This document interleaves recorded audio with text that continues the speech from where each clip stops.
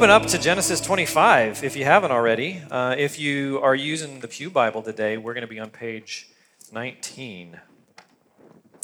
As always, if there's anything that you have a question about in the middle of the message today, you can jump on slido.com and type in RevCDA in the prompt and anonymously ask your question if you'd like to. We'll take a look at those at the end of the message. Let me pray one more time and we'll get going. Lord God, you are faithful, you are true, you're full of grace and compassion, mercy. You go out of your way to pursue us, build a relationship with us. Lord, we are undeserving of the love that you show for us. But God, I just pray today that you would help us to receive it. As we talk about your sovereign will and our free choice and just complicated things that honestly we don't completely understand, God, I pray that your Spirit would speak to us and give us confidence that we belong to you, if that is so. And if there are some in this room that don't belong to you, God, I pray that you would just prick their hearts and show them their need. God, I pray that you would open your word to us.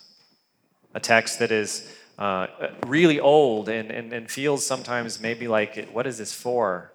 God, help us to see what you have for us today. In Jesus' name, amen.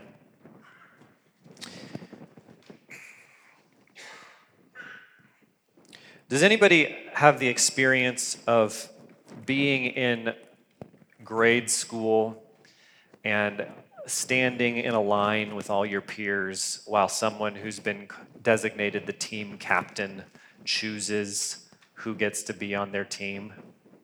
That's a stressful place to be, isn't it? Because what if you don't get picked? Or what if you get picked last? What does that say about you? We went to ice skate and play broomball on New Year's Eve, and I did not participate in either this year. I brought a book, but I positioned myself in front of the broomball game, and Spencer and Trevor were picking teams. They were the team captains, and I was watching, and there were all these high schoolers, just big guys and stuff. And Spencer's first pick was this little bitty kid. And I thought, man, Spencer just made his day, right? Because he was chosen first to be on Spencer's team. Trevor picked some big dude. I don't know. Did you guys win? Figures.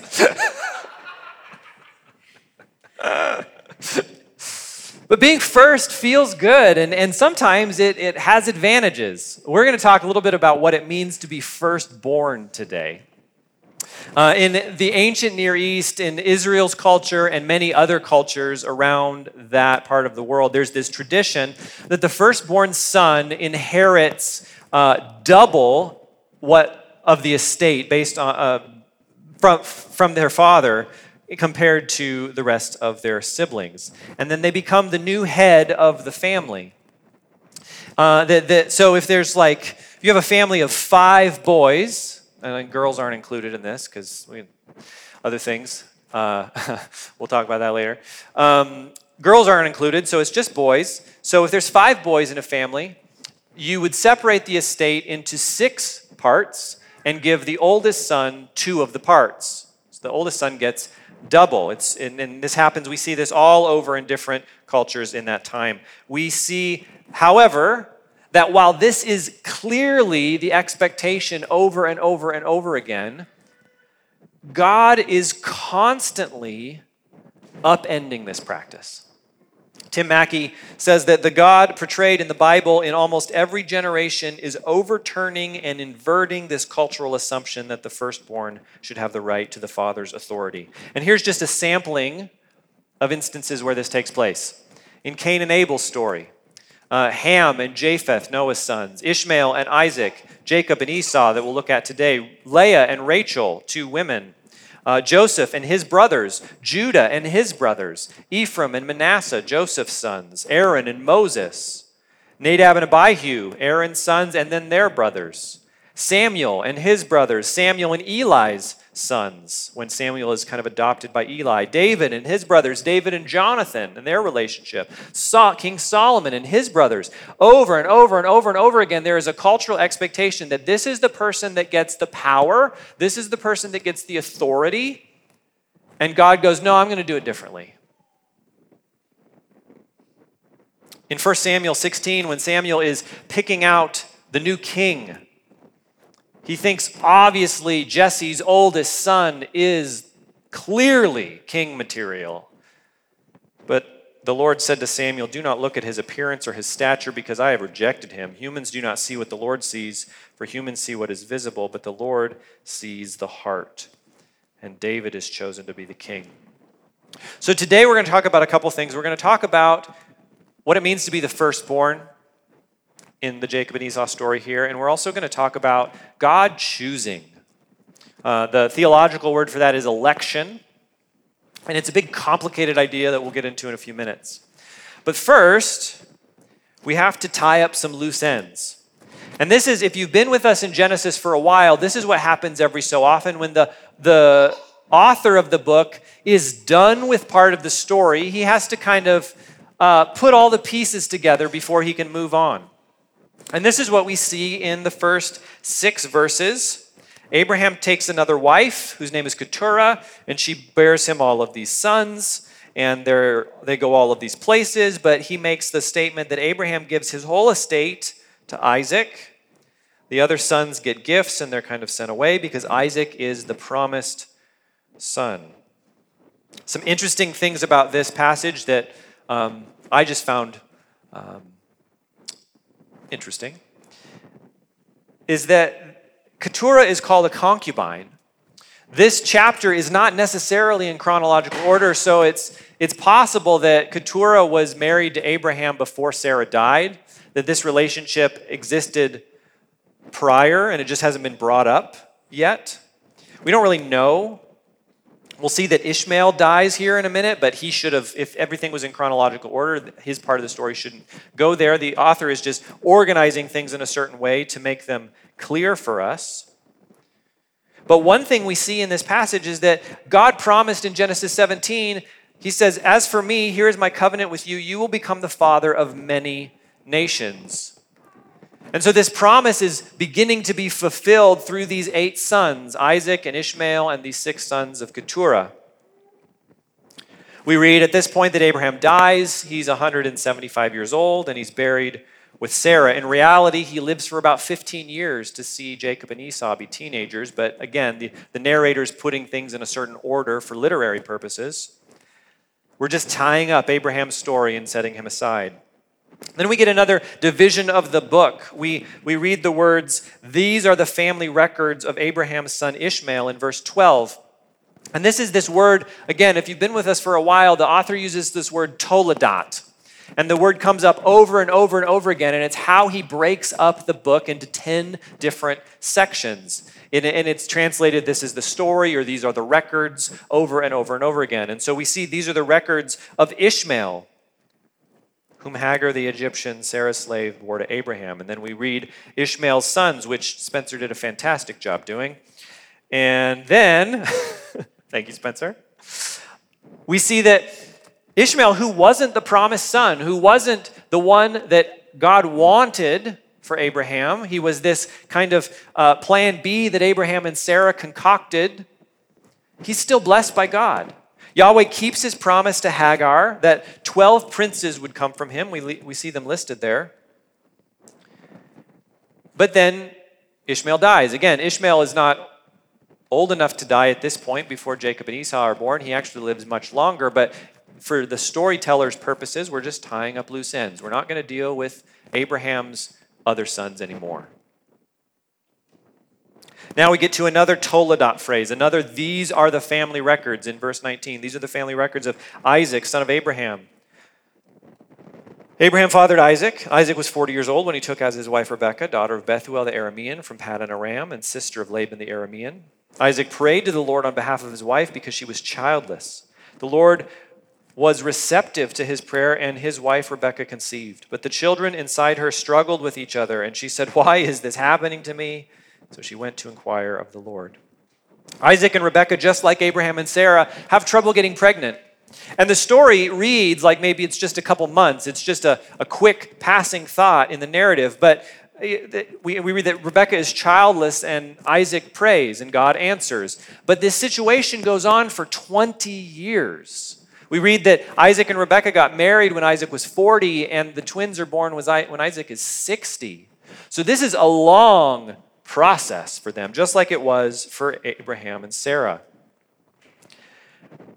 And this is good for us to remember because we all, I think, if we are people of prayer, we have prayer requests.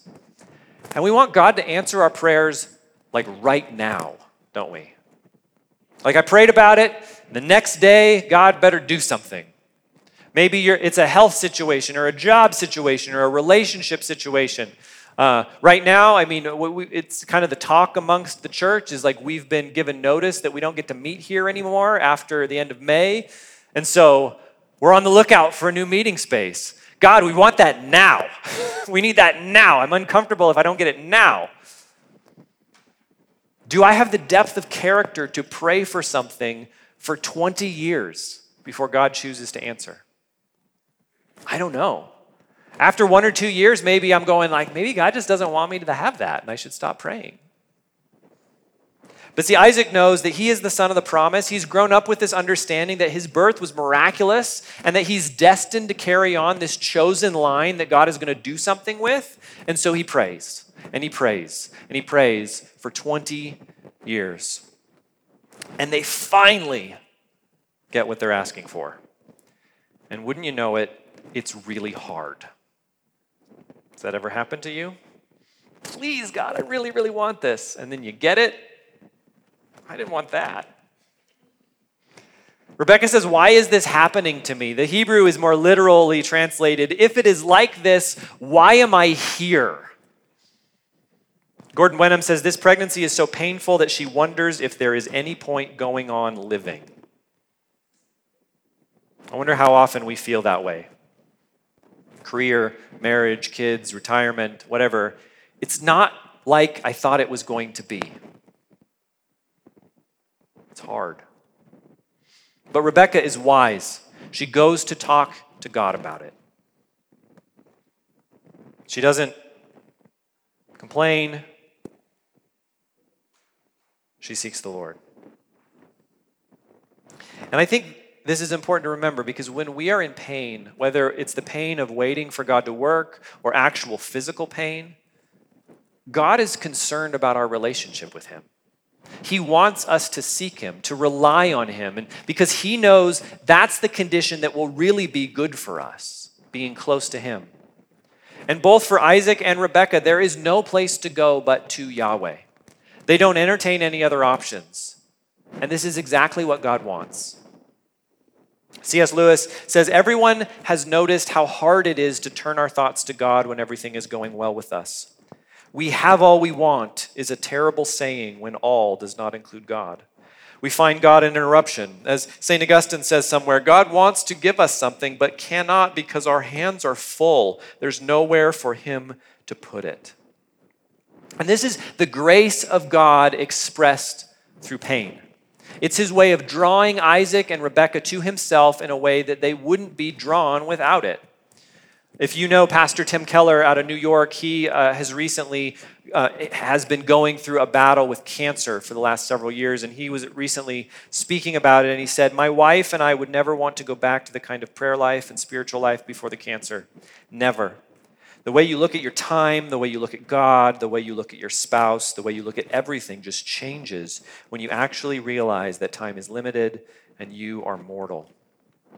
Keller, in the midst of immense pain and uncertainty and fear, says that experience is worth more because of the relationship my wife and I have cultivated with God than it would have been to not have that.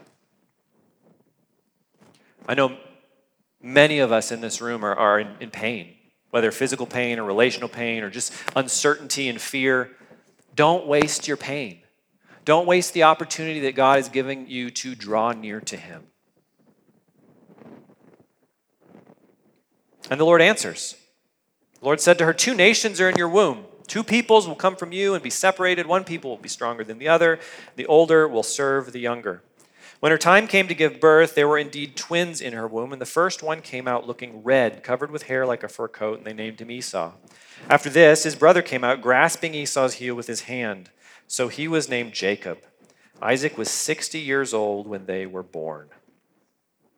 So the issue with the pregnancy is that it's twins. I've never had twins. I don't know. Apparently it was rough. The older boy is named Esau. Esau means reddish. The younger boy is named Jacob, which means he clutches the heel. The boys are named after the circumstances of their birth. I think this is a great idea. Honey, let me tell you the story about why your name is Epidural. I think we should bring that back.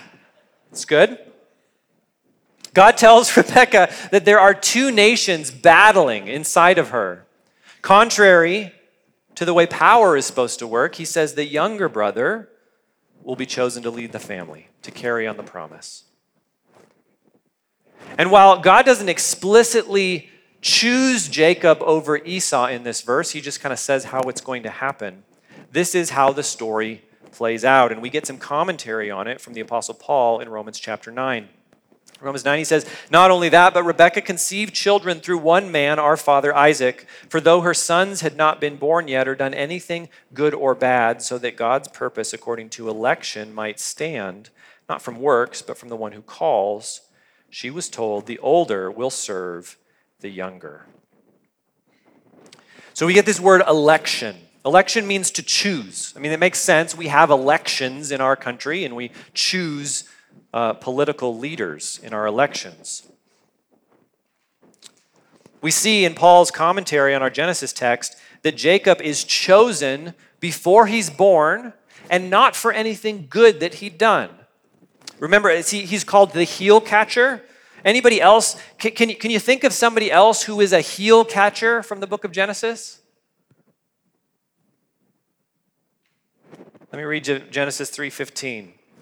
I will put hostility between you and the woman, and between your offspring and her offspring. He will strike your head, and you will strike his heel. This is words that God speaks to the snake, the deceiver, Satan himself. I think we're supposed to connect the dots there and go, Jacob, the heel catcher, that's not a good name. Jacob is not the good guy in this story. He is the chosen one. It's kind of like Anakin Skywalker. But he's not the good guy. As we're going to see, as his life plays out, he's going to do all kinds of really rotten things. He's not morally virtuous. God didn't pick him because he's so great. So, what's the purpose of election? How does election work?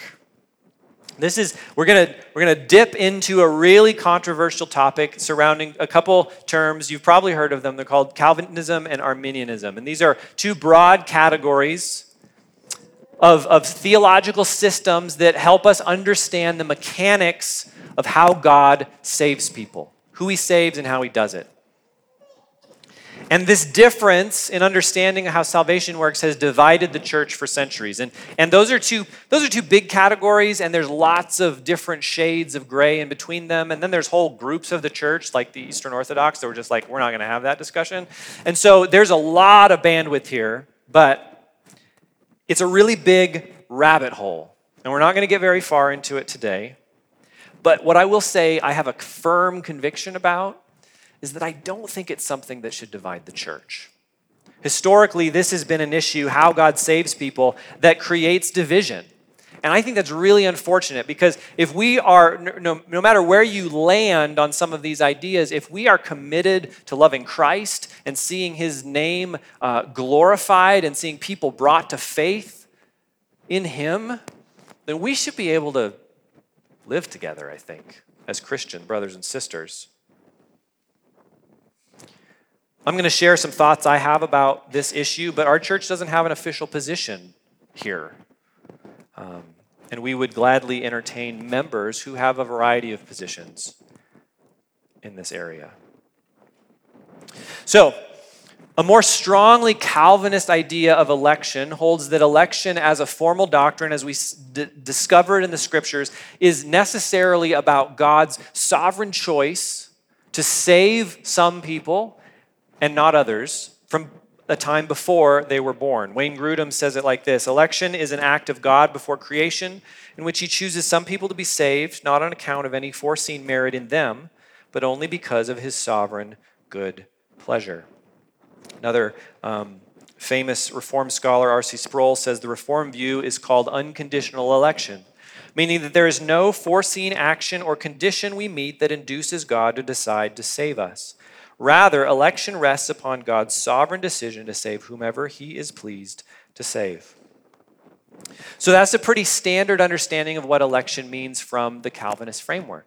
And there's a lot of really brilliant Christians who hold to this view. I have books and books and books in my library by Calvinist scholars, and I love them all. And there are a lot of really convincing reasons to land here. My main hang-up with the Jacob and Esau story as it's presented here, because it's expanded on in Paul's writing to talk about election, is that I'm not sure that God's election here has anything to do with the salvation of the boys. I think it has more to do with what God is doing in his big plan of salvation moving forward. What are some other ways to understand election? There are this word that we translate election or choice is used a lot in the Bible. There's a lot of material to go on. Sometimes God elects a single person for a job. In Acts 9, we read a story about this man named Saul of Tarsus, who is a non-Christian, and he is persecuting the church. And he meets Jesus on the road. He's going to Damascus to arrest Christians, and he's on his way there, and he meets Jesus and is blinded, falls off his horse, and he makes it to Damascus finally, and he's like sitting in this house, like contemplating his life choices. And this man named Ananias is commissioned by God to go to him and pray for him to give him his sight back. And Ananias is like, look, God, I'm not so sure that's a good idea. But the Lord said to him, go, for this man is my chosen instrument to take my name to Gentiles, kings, and Israelites. I will show him how much he must suffer for my name. This is the same word that we would use as election in other passages, that Paul is chosen by God for a purpose. There's many times in Scripture where God chooses someone, and they're always for the benefit of others. Paul is chosen so that the Gentiles would hear the gospel. King David is another example of someone who is chosen for the benefit of his nation. Sometimes a group is set apart for a purpose. In Psalm 105, verse 43, we read, he brought his people out with rejoicing, his chosen ones with shouts of joy. Now, this is one of many, many, many Old Testament examples of God calling the people of Israel his chosen one, his elect ones. But the question then is every single Israelite that comes out of Egypt, are they all saved? It doesn't seem like it, because many of them are killed for being wicked and worshiping false gods. So they're a part of this elect body, but they're not saved. But then Jesus uses election a little bit differently. He talks about people who actually are saved. In this parable in Matthew 22, we read, once more Jesus spoke to them in parables. The kingdom of heaven is like a king who gave a wedding banquet for his son. He sent his servants to summon those invited to the banquet, but they didn't want to come. Again, he sent out other servants and said, tell those who are invited, see, I've prepared my dinner, my oxen and my fattened cattle have been slaughtered, and everything is ready. Come to the wedding banquet. But they paid no attention and went away, one to his own farm, another to his business, and the rest seized his servants, mistreated them, and killed them. The king was enraged, and he sent out his troops, killed those murderers, and burned down their city. Then he told the servants, the banquet is ready, but those who were invited were not worthy. Go then to where the roads exit the city and invite everyone you find to the banquet. So those servants went out on the roads and gathered everyone they found, both evil and good. The wedding banquet was filled with guests. When the king came in to see the guests, he saw a man there who was not dressed for a wedding. So he said to him, friend, how do you get in here without wedding clothes? The man was speechless. Then the king told the attendants, "Tie him up hand and foot and throw him into the outer darkness, where there will be weeping and gnashing of teeth. For many are invited, but few are chosen." In Jesus' parable, everyone is invited to the wedding. The initial guests, they refused the invitation. This is a story about the people of Israel rejecting their King Jesus in the first century. They refused. And so God says, okay, let's open it up to everybody. Go out into the whole kingdom and find anyone you can. I don't care if they're good people or bad people. Invite all the people. So those that are chosen, they first of all have to accept the invitation, not like the first guest that refused it. They have to come to the wedding. And then we have this thing about this man who's not dressed appropriately. They have to be wearing the right clothes. See, they have to understand what they're being invited to. They have to understand the terms of the banquet. They must come to the feast on the king's terms. This man is not prepared for the wedding because he doesn't want to be. He has not come to this event honoring the one who has invited him. We, all of us, if we are Christians here, we are saved by faith in Christ. The truth of the gospel is that there is only one way to relationship with God, and it's through Jesus. And it is fashionable to have a view of religion and faith that's kind of like God's up at the top of the mountain and everybody kind of climbs up their own route and gets to him. But that's just not what Jesus says about himself. He says that I'm the only way. And if you're going to come and be a part of my kingdom and receive my grace and forgiveness of sins and adoption into the family, you have to come through me. You have to come on my terms. The ones who are chosen in this parable are the ones out of everyone that's invited that actually believe the message of the gospel on the king's terms. So here's kind of the basic conflict around the idea of election. Is election about God choosing people for salvation from before the foundation of the world, apart from who they are, what they do? Or is election to salvation a status that results from faith in Christ? And I know that's a really simplistic way to say that. And there's a lot of reasons to consider both options. And it hasn't been solved in 500 years, so it's not going to get solved today. But I would argue, as we get back to our passage in Genesis, that God has a plan for the world. And that God is going to choose Jacob, not because he's better than Esau, because he's not, but because Jacob is going to be the instrument that moves his plan forward. Not to the detriment of Esau or not to the detriment of any other person, but for the benefit of all people. Remember, God promises to Abraham that all the nations of the earth will be blessed in you. And so by getting the plan to move forward and to come to fruition, Esau and his people have an opportunity to be blessed as well. In Romans, we saw that this choice that God makes has nothing to do with the choices of either son. Both of these sons are pretty rotten. God is subverting what would be normally understood as the proper way of giving out power to make the younger son the one who would carry on the promise, as an example of how power works differently in his kingdom. And this is an idea that's going to get picked up over and over and over again throughout the scriptures. We have an idea of what it looks like to wield power, who is the appropriate person to have power, what kind of person they should be like, what sort of decisions that they should make, and constantly over and over and over again, God is saying, no, it's the exact opposite of that. The kingdom that we live in is completely upside down. So God makes this choice. This is how it's going to work. But then Jacob and Esau, they make some choices themselves.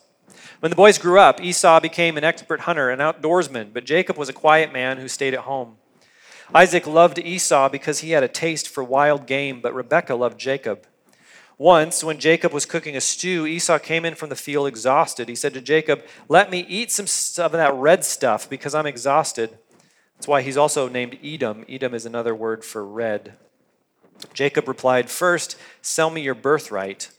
"Look," said Esau, "I'm about to die, so what good is a birthright to me?" And Jacob said, "Swear to me first." So he swore to Jacob and sold his birthright to him. Then Jacob gave bread and lentil stew to Esau. He ate and drank and got up and went away. So Esau despised his birthright. The boys grow up. Fast forward in time here. Esau becomes an expert hunter, an outdoorsman. For some reason, this reminds me of a time when I was a teenager, and I was really interested in this girl, and we were hanging out some, and I went over to her house and met her dad. And her dad was just the most North Idaho guy I had ever met. And he was wearing camo, and he had a Cabela's hat on, and he invited me out to his garage, where he proceeded to let me watch him grind meat into sausage.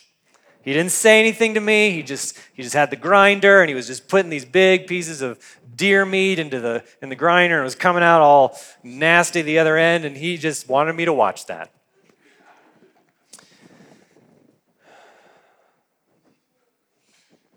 Anyway. Jacob and Esau have very different personalities in the story, right? They have very different interests. And I've heard this taught in a very stark, masculine versus feminine way. Like Esau's a man's man and Jacob's a mama's boy. And I just don't think that's very helpful. Because if we keep reading the story, Jacob's going to do stuff like sleep on the ground with a rock for a pillow and pull a giant stone off the top of a well and live out in the wilderness and raise sheep. I mean, most of us couldn't handle that lifestyle. So Jacob and Esau are both cut from a similar cloth, but they work out their lives a little differently. Jacob is quiet, we read, compared to Esau, and he's a shepherd and not a hunter. And we see that his parents, they play favorites, don't they? Rebekah likes Jacob better. Isaac likes Esau. We see this happen a few times in Genesis, and it never goes well.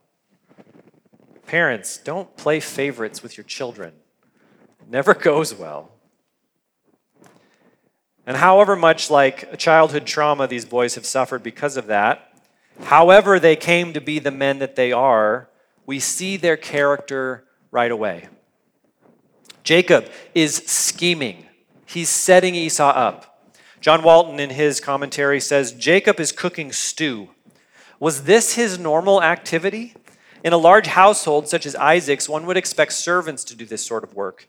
Most realistic is a setting in which Jacob is in charge of one of the groups of herders at a grazing site. When Esau stumbles into the camp, there may have been many servants and hired help around, but Jacob is the one who sees the opportunity and takes charge.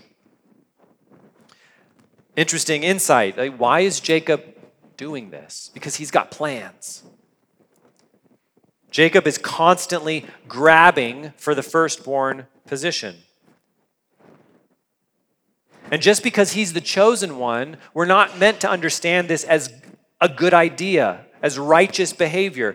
God's choice of Jacob is going to come about by Jacob's own wickedness. God is going to use his broken character to further his plan.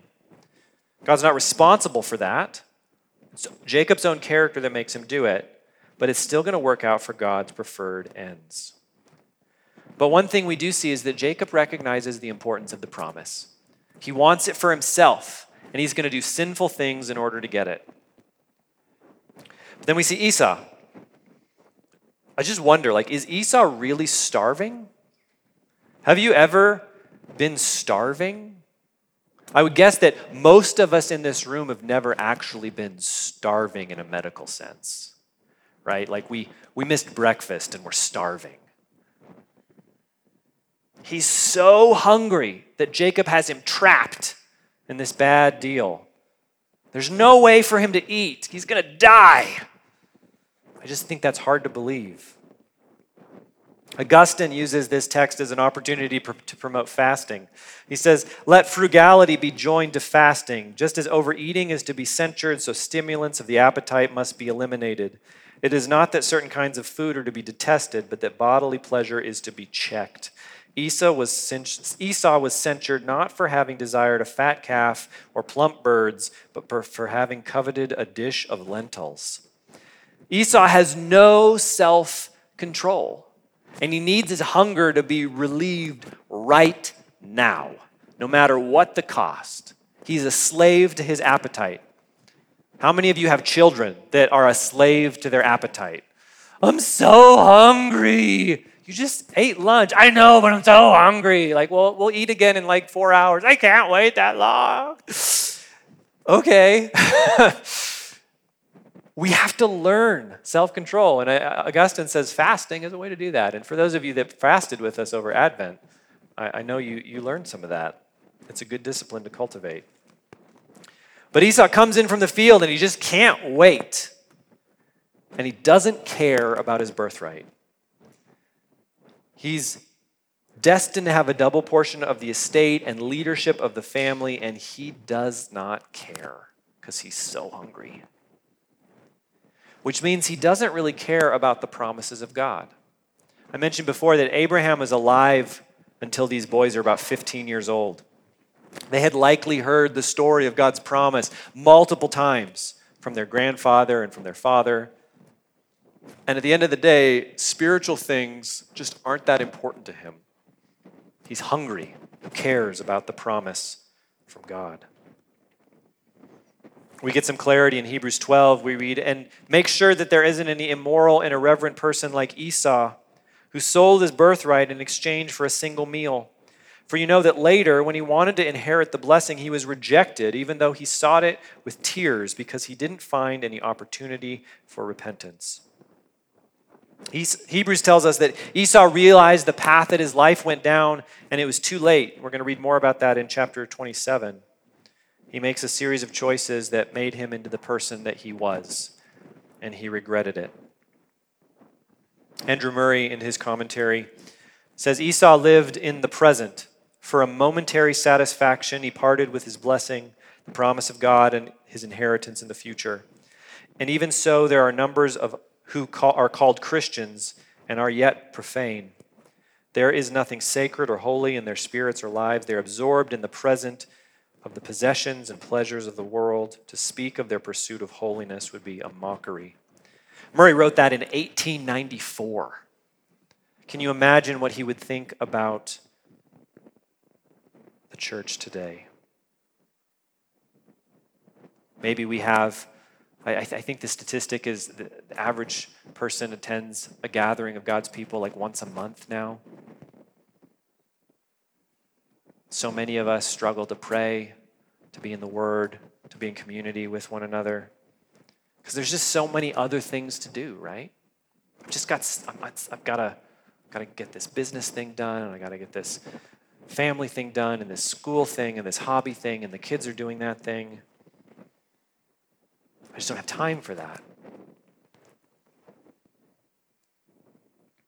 Esau doesn't have time to wait for some other satisfaction for his hunger, and he's willing to give up his spiritual legacy for it.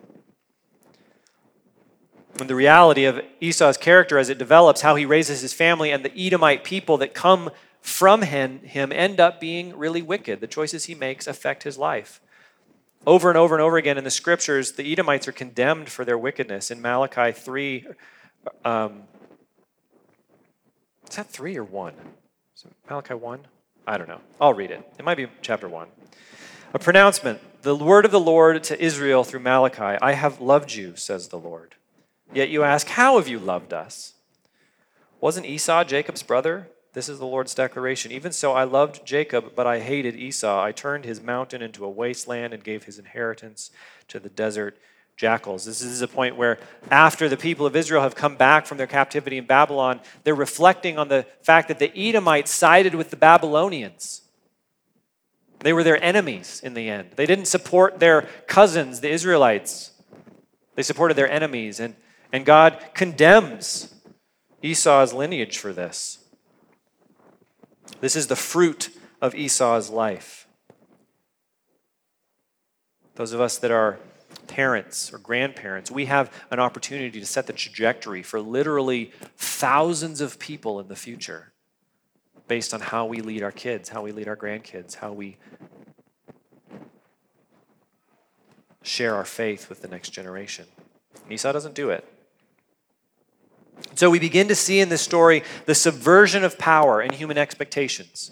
As Jacob becomes the son to carry on the promise, he gets the birthright. In chapter 27, we're going to see him get his father's blessing instead of Esau as well. And this is something that God said was going to happen, that God chose Jacob to carry on the promise instead of the firstborn.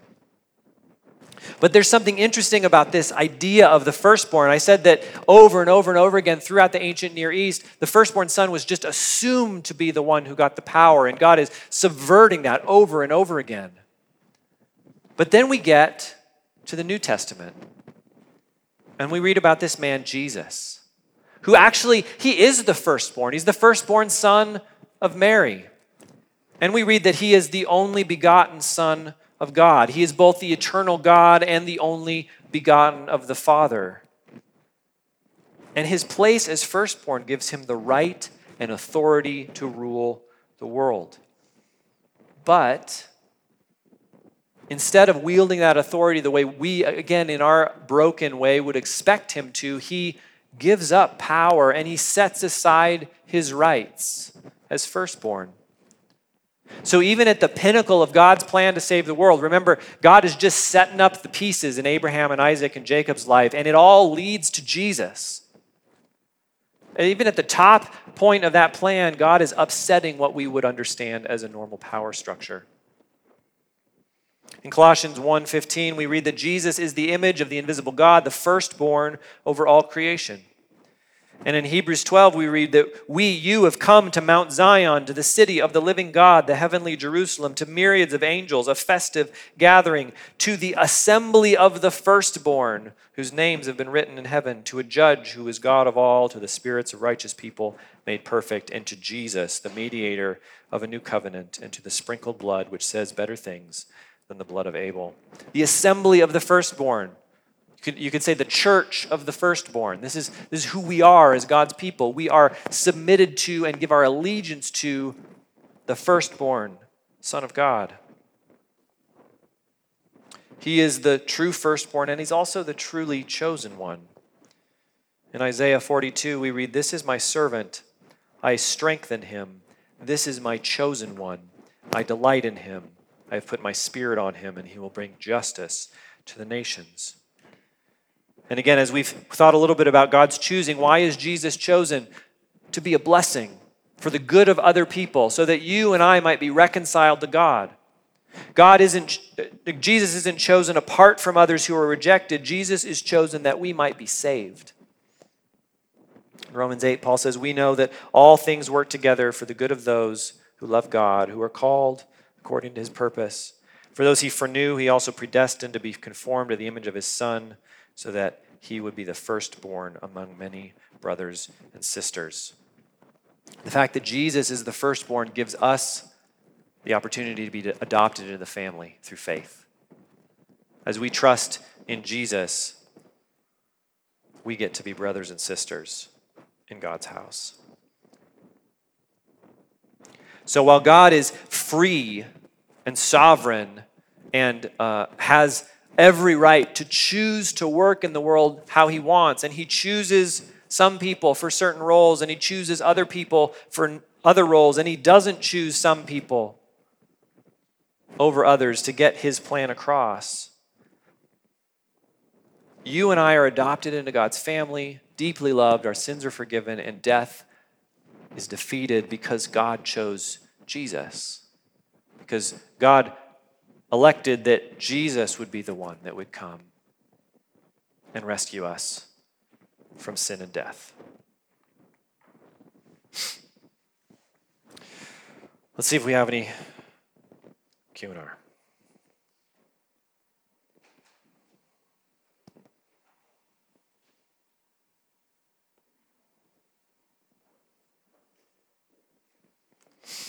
Abraham and Ishmael died and were gathered to their people. Is this referring to their body among their living descendants or a gathering in the afterlife?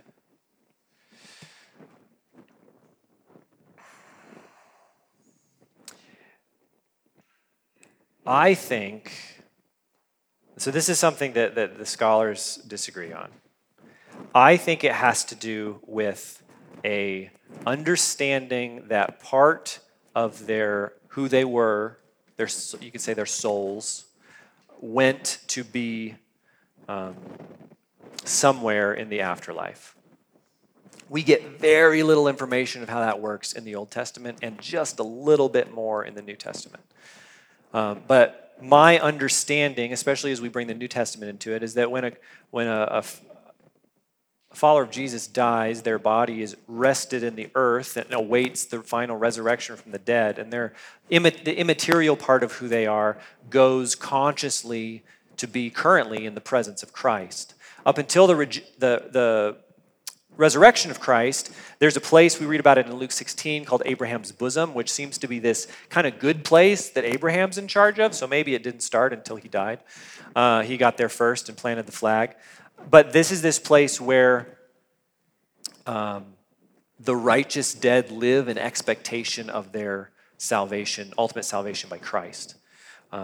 So I think, to answer the question, I think the idea that Abraham and Ishmael are gathered to their people has some kind of spiritual significance to it.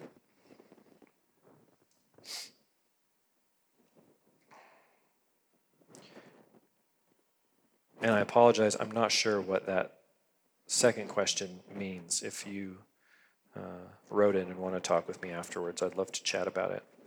Looks like maybe there's some, maybe a typo or something. But yeah, good question. We are going to take communion this morning.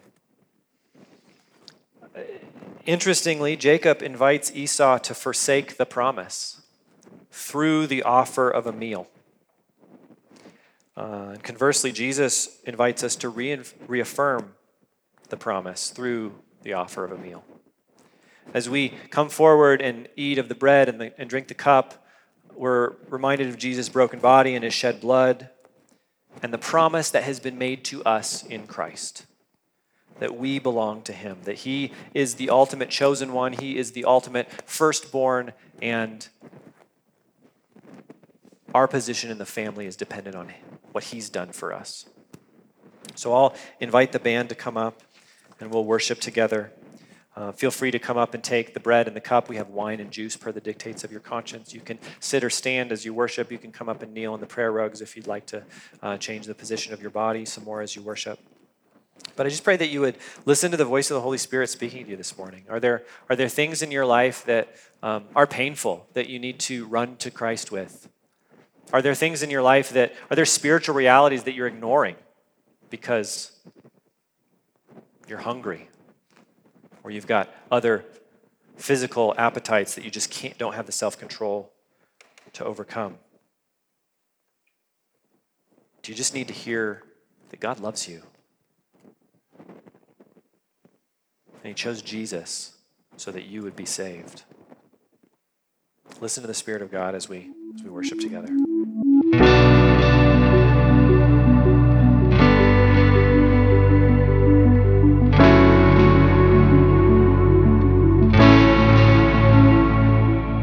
You've been listening to the Revelation Church Coeur d'Alene podcast. Learn more about Revelation Church at revelationcda.com.